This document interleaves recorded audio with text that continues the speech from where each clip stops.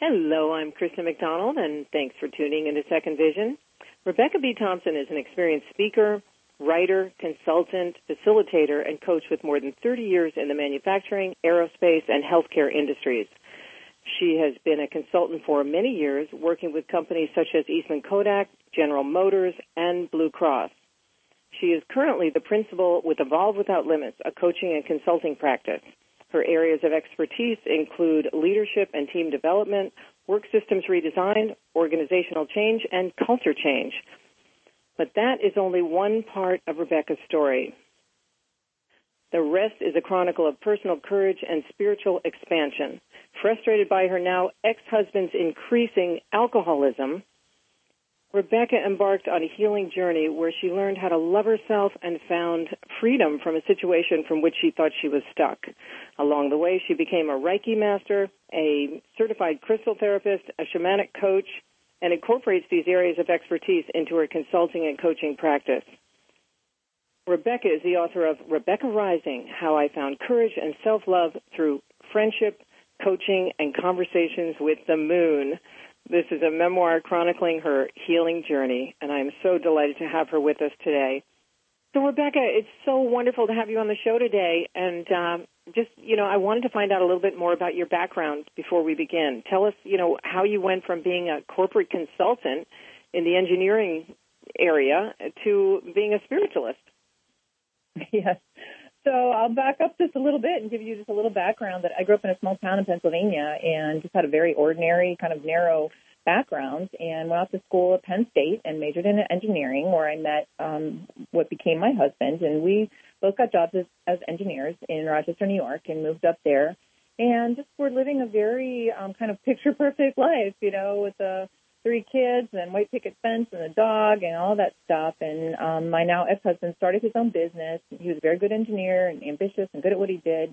And things were going great until all of a sudden they weren't. And the economy kind of took a downturn, and his business wasn't doing well. His clients weren't paying their bills, and so ultimately we weren't paying our bills. And he started to drink very heavily.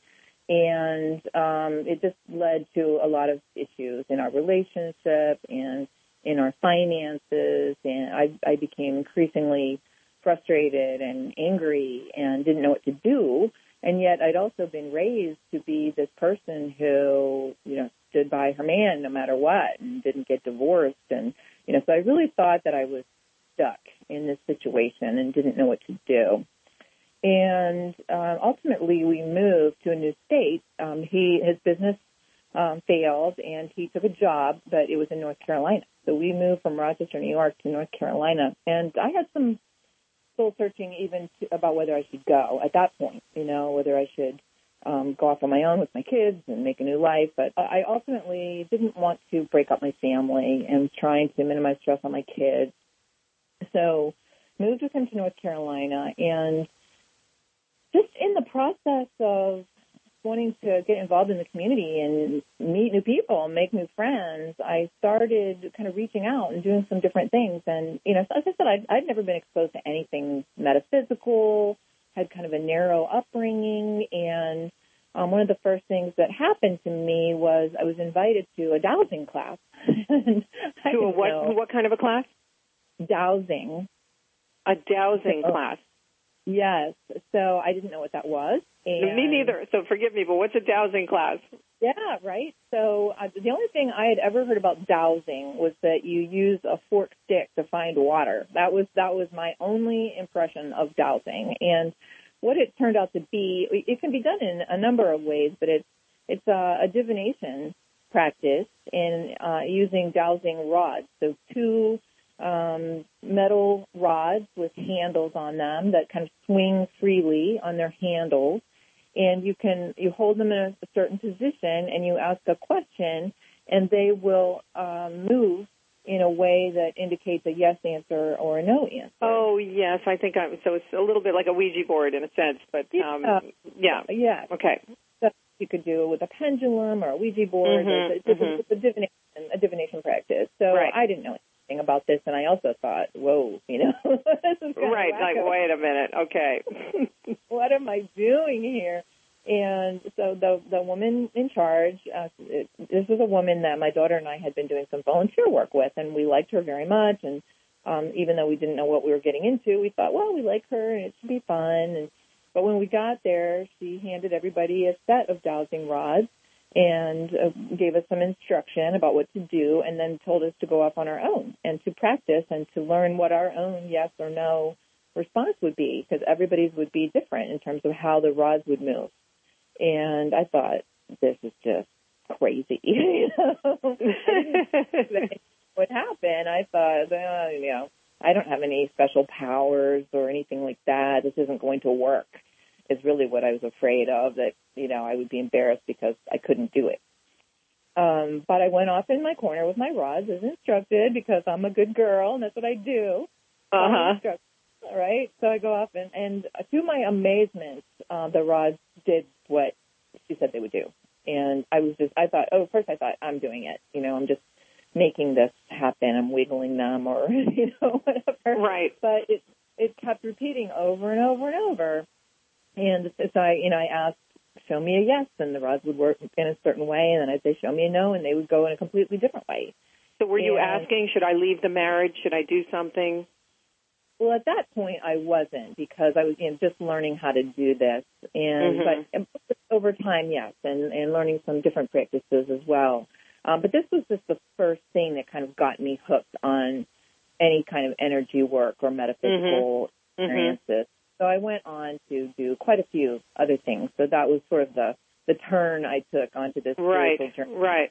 I wouldn't have even called it a spiritual journey at the time. I didn't even have that kind of language. It was just of course, something to do. Right. But that was sort of a catalyst that sent you in a different direction. Yes. So let's back up a little bit and talk, because there's so many people out there in America and all over the globe, who have suffered from alcoholism or had a spouse, with that kind of a problem. I mean, what was it like? Were you in denial in the beginning, or was it ever an abusive situation, or, was it just something where, he was a regular drinker and, or we go on binges? I was absolutely in denial at the beginning. And just to share my background around drinking, I came from a family that did not drink at all. Oh, interesting. Maybe once a year, a drink Eve or something. So I didn't have a background, but when I went off to college, we were at Penn State, and everybody was drinking beer, and I thought it was cool. Of course. Because it was something I'd never been around. And so we were drinking at college quite a bit, and as college students often do. And so I didn't think anything of that. And then we got married, and then we started early in our marriage. We'd have a glass of wine with dinner. And I didn't think anything of that either until he started. The first thing he started to do, I noticed, was we'd be drinking a glass of wine at the dinner table, but he'd go into the kitchen and he'd have a beer. And I just thought that was so weird, why do you do that? Sure, doubling up. Doubling up. And so I noticed that, and that sort of was the first little red flag in my mind. And then I noticed other things. I just noticed beer bottles around the house, on the windows. Things like that. Oh boy, yeah, and personality changes, after the beer the next day. Yes, and he was never violent. It was never, and I would have left a lot sooner had there been any kind of aggression towards myself or especially my children. But it was never like that. That's great. But so I'm very grateful for that. He was not an angry drunk. He would drink until he passed out, and so it was kind of it was just a lonely situation. There was no relationship. Alienating.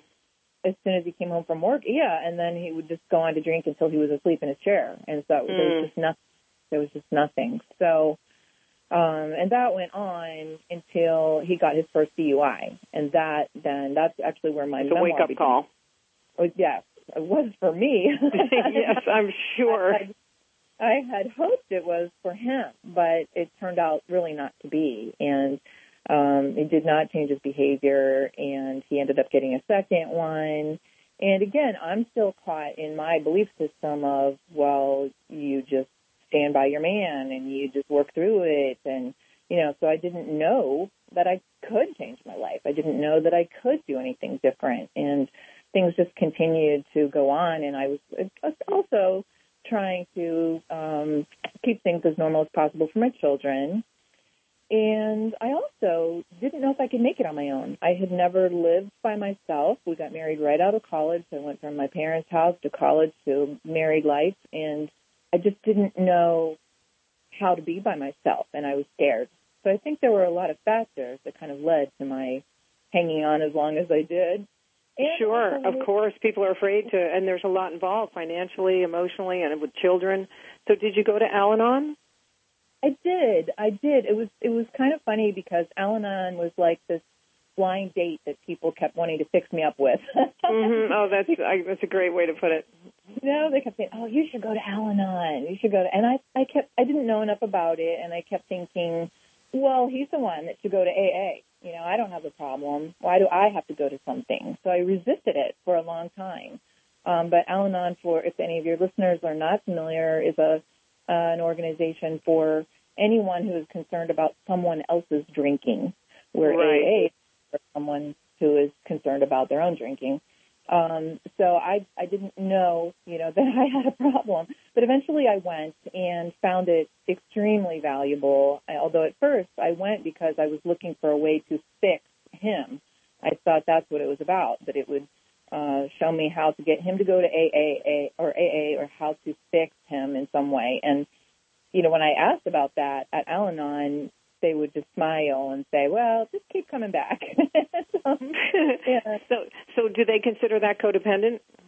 Yes, absolutely. Absolutely. Mm-hmm. But I was so obsessed with what he was doing that I wasn't paying attention to myself. So I was counting the beer cans in the trash, and I was looking for these beer bottles on the windowsills, and so worried about everything he did that what I did was it's just not even on my radar screen, right? And no, how scary, especially with kids.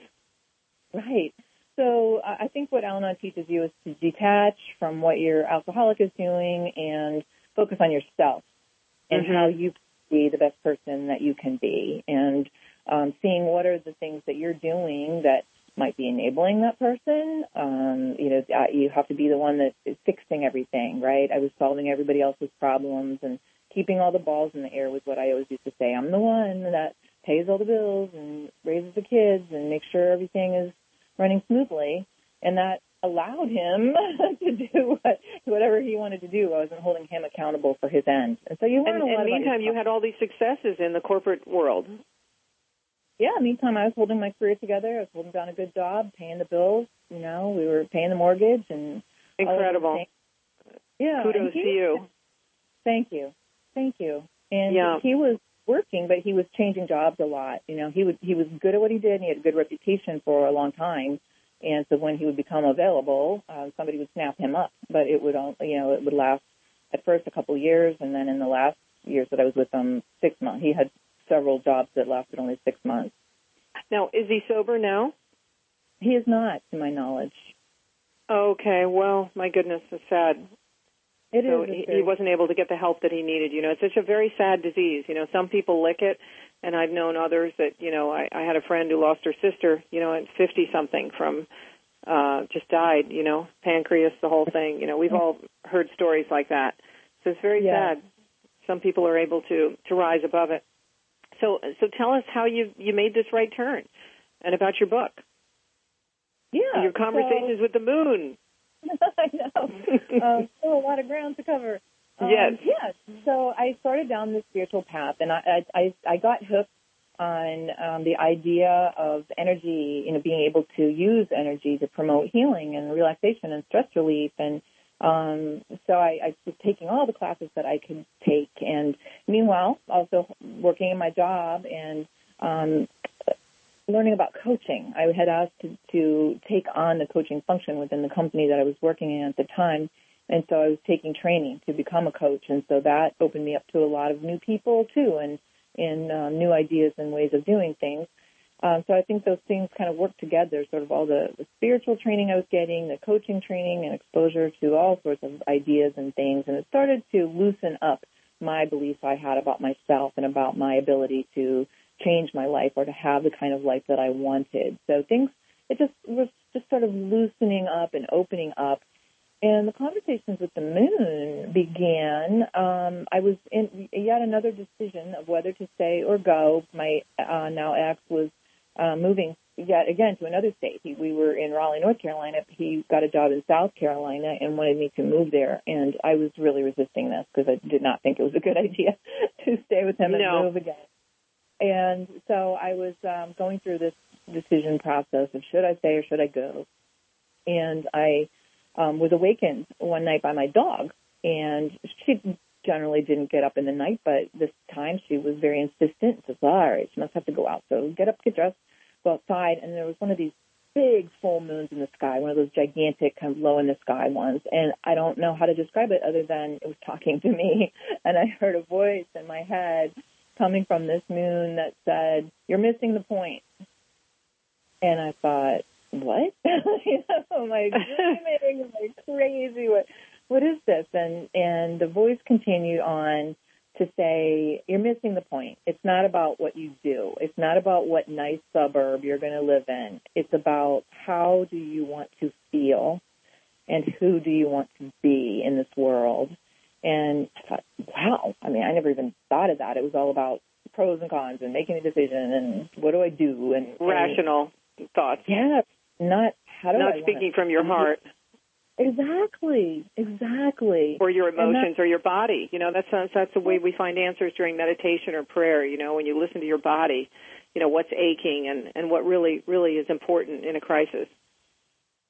That is so true, Kristen. I have come to find that out over these years. Yes, it sounds like it.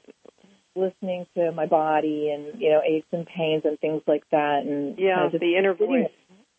Exactly, understanding what they're about. But this voice was loud and clear coming from the moon and went on for many weeks. This kept happening, and with the dog waking me up in the night. I'd go out. Didn't have to be a full moon. It could be any phase of the moon. But there would be a voice that would be telling me exactly the kinds of things you're saying. Slow down. Listen to your heart. Exactly. And how do you want to feel? And I just had never even thought my feelings were important. So that it was just such a major... No, you're doing the mom thing and the working full-time thing. So everything was expected of you, it sounds like. Exactly. I was busy taking care of everybody else, solving everybody else's problems, and doing what I should do, what was expected of me. Tuning in. Yeah. And so I finally started to realize, you can't pour from an empty cup. You can't serve others unless you're taking care of yourself. So that's where the whole self-love thing started to come in. I did not understand the whole concept of self-love. It sounded selfish to me, to be putting my needs first, but I learned that I had to do that or I wasn't going to survive and I wasn't going to be able to help anybody else either, including my children, which was my driving force. Absolutely. And did you put your kids into therapy or, how did they survive this themselves? And were they upset over you writing the book? My girls have been in therapy. My son has gone to Al-Anon and participates in a group, Adult Children of Alcoholics, and it's been very helpful for him. So, yeah, they've wonderful. All taken care of themselves in various ways, which is wonderful. And they've been very supportive of me. They've just been so wonderful, and they were very nervous about the book and what I was going to say, because they're telling our secrets about our family, right? That we tried so hard to not share, and they couldn't understand it for a while, like why would I do this and what was I going to say? And I offered them drafts to read, and they didn't want to, and they didn't want to talk about it. But when it finally came out, and I know they all covertly read it. Oh, isn't that great? And what about your ex-husband? Did he have any opinion on you writing the book, or? We never discussed it. I changed his name in the book, and I used my maiden name. That was smart. So I just didn't want it to harm him in any way or be traced. Yeah, my sister's an editor, and she's always telling her clients, now, you can't do this. This is not legal. She'll call me, and she says, I tried to tell this man, So I don't know, what his thoughts are on it, but I certainly wish him well, and it was not my intent to harm him in any way. Of course. Tell my truth and to hopefully help anyone else who might be in a similar situation, whether it's due to alcoholism or not, but a situation where you feel you're stuck and that you can't make changes in your life. And you're afraid to leave. Yeah. And, there's a thing that I talk about with Second Vision when we develop my whole system, and that is, you keep trying the same old plan and you get the same results. It's time to try something different. And many of us are sometimes too afraid to make a change, because we're afraid of what lies ahead, that maybe it won't be as good as what we have. And often it could be 10 times better. That is so true, Kristen. And I found myself, one of the things that finally got me to change, I keep a journal, and I've kept a journal for many years, and I went back reading them, and I found that I was writing down the same conversations that I had with him that I'd had 4 years before. Oh, yes. And you looked back and said, you're back in the same place, and you're not making progress. Exactly. And I thought, I don't want to be 4 years from now writing down the same thing. I just can't do it. So that was an impetus to me to make a change and to finally encourage. Yeah. Now, why was coaching so important in your evolution, of becoming a coach yourself and finding self-love? Yeah. So coaching is just a really powerful process, and I'd been exposed to it years ago when I was working for Kodak and got some really good results in my own life. We had hired an external coach to train us to be coaches, and so I got some great coaching from her. In terms, I had never. She asked me if I had any regrets in my life, and at that time, my one regret was I hadn't gone to grad school. But I had all these reasons why I couldn't. Right? I didn't have time. I had kids. I didn't have the money. Blah blah blah.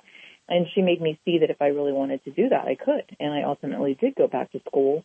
So it just had a very powerful, favorable impression on me in terms of it's the ability of the coaching process to shift someone's beliefs about themselves and then ultimately their behavior. So I had a good impression of it. And then, as I said earlier, I was later asked to lead a coaching program when I had moved to Blue Cross Blue Shield. And so I went to training, and some of the people I met through that process are lifelong friends and have been a tremendous support to me. And then now I do coaching. Excuse me, was that IPEC? Is that where you went? No, I actually went to Duquesne University in Pittsburgh. Oh, that's right. That's right. I read that. But I thought, it also said you went to another coaching. Maybe I misread it. IPEC is a great program, and I have several close friends been through that program, but I personally did not go through. I did do, Coach U. Right. Okay. Yeah, that's wonderful. Years ago when I was at Kodak, I went through a program with them and then went back to Duquesne and got my certification. And so, it's just been the coaching I've received has been so invaluable to me that I wanted to be able to help others through that process as well. Very interesting. It's so powerful to have a great mentor and a coach. I've been so lucky to be blessed by great mentors myself, and I'm thinking about going on for coaching in the future myself, too. So it does have an amazing effect on your life when you have somebody else who can see your situation and your life in a different way, because we can't see ourselves sometimes. Exactly. They can hold the mirror up to you. And it's all inside the person. It's all about the questions that you ask. It's all inside the person. It's not like you're giving advice, really. It's that you're just drawing out from the person what's really already their there. Wants and their needs. Yeah. Yeah, exactly. So tell us, is your book on Audible or Kindle? It is on Kindle. Oh, great. Okay, because many of our listeners are visually impaired. That's terrific. And Kindle's really simple now with the VoiceOver app. Oh, good. That's great to hear. Yeah. It's available on Amazon in both paperback and Kindle version, and I'm working on an audio version currently. I'm in the process. For Audible? For Audible. So I've recorded it. Now it's a matter of working out the bugs. Apparently there's a lot of technical things that have to be worked out. So of course. No, that's great. And you have another book as well, right? You have a friendship that you wrote a book. What's the second book? Yes, that's right. My second book is called Sunday at 8:30, 2 Decades of Life Planning. And I wrote that book with my friend, Darlene Ryan, and she's a major character in my Rebecca Rising book. And we've been friends since we were young moms and young engineers together for 30 years now. Beautiful. And the book is about life planning and being intentional about creating the kind of life that you want. And we took a course in that together many years ago and started applying it to our own lives and actually changing the process until it's really more our own. and decided that we wanted to write a book about our experiences with it since we've been doing it for so long. And so while I think of my memoir as kind of my story of what I did and what happened to me, the Sunday at 8:30 book is a process that anybody can use and apply to their own life. And it's a how-to book. It's a how-to, yes. Mm-hmm. So I think they're very intertwined, and we give examples. We look at 7 areas of life. It includes spiritual, physical, mental, career, family, etc., and do some visioning and goal setting in each of those areas, and brainstorming. And so in the paperback version, we provide some worksheets that people could actually start to fill in and use this process. Now, they're not in the Kindle version, but if someone wanted to come to my website and drop me a line there, I'd be happy to send them a PDF of those worksheets. Oh, beautiful. That's great. And that one is also on Kindle. Yes, it also is on Kindle. Mm-hmm. Terrific. So if you had a couple of words, and by the way, the word intention is so powerful. You know, I always tell people in my speeches to live a purposeful life, you know, and have an intention, because it makes such a difference, you know. Yes. Yes, I think that's really kind of the message of both books. You know, if I had to say there was a theme across both books, it would be that it's about identifying and then choosing what you'd like your life to be like, and then taking steps to achieve that. Yeah, and if your first plan fails, you know, to find a new purpose. Yes, exactly. You know, because, you know, none of us look at what's happening in the world now with COVID-19. You know, man plans and God laughs, right? Oh, exactly. And that's a lot of the examples in the book, too. I mean, you know, you can create a plan, but things don't go according to plan. Exactly. They don't always go according to plan. So if you wanted to leave us with a few words of wisdom, because I'm sorry we're winding down on time, what would it be? Sure. To those, you know, who are stuck in something, whatever it may be, you know, a relationship or a career, or their first plan didn't work out, what would you tell them? I would want your listeners to know that they are much stronger than they know, and much more powerful than they know, and that you can create the life you want. So go for it, because you're worth it. Oh, that's beautiful. So why don't you give them you have a website too, and the name of your book again before we close? Yes, the books are Rebecca Rising, and the other book is Sunday at 8:30, and it's by Darlene Ryan and Rebecca Thompson, and my memoir, Rebecca Rising, is by me, Rebecca Thompson. They're both available on Amazon in Kindle and paperback, with the Audible version soon to come for Rebecca Rising. I do also have a website, which is evolvewithoutlimits.com, and so you can visit me there. There's links there to purchase the books, and also information about where I might be speaking and workshops that are coming up. And I'm putting together an online course for the Sunday at 8:30 coaching process, and that will be available soon. Fantastic. Well, I so thank you for your time and sharing all your insight with our listeners. And for those of you listening today, I'm Kristen McDonald. My guest has been Rebecca B. Thompson. I hope you check out her limitless website and take on the universe, because she's got a lot of great things to say. So have a blessed and healthy day. I'm Kristen McDonald for Second Vision.